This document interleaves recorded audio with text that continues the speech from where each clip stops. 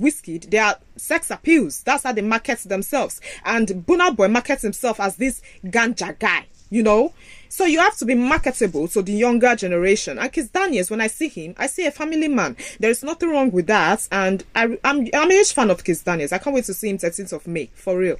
On another news, you all must have seen Burna Boy's recent performance, stage performance, and I was stunned. Like, Burna Boy is making his name in the industry, and I'm here for it. In fact, I think Burna Boy is coming for P-Square's crown.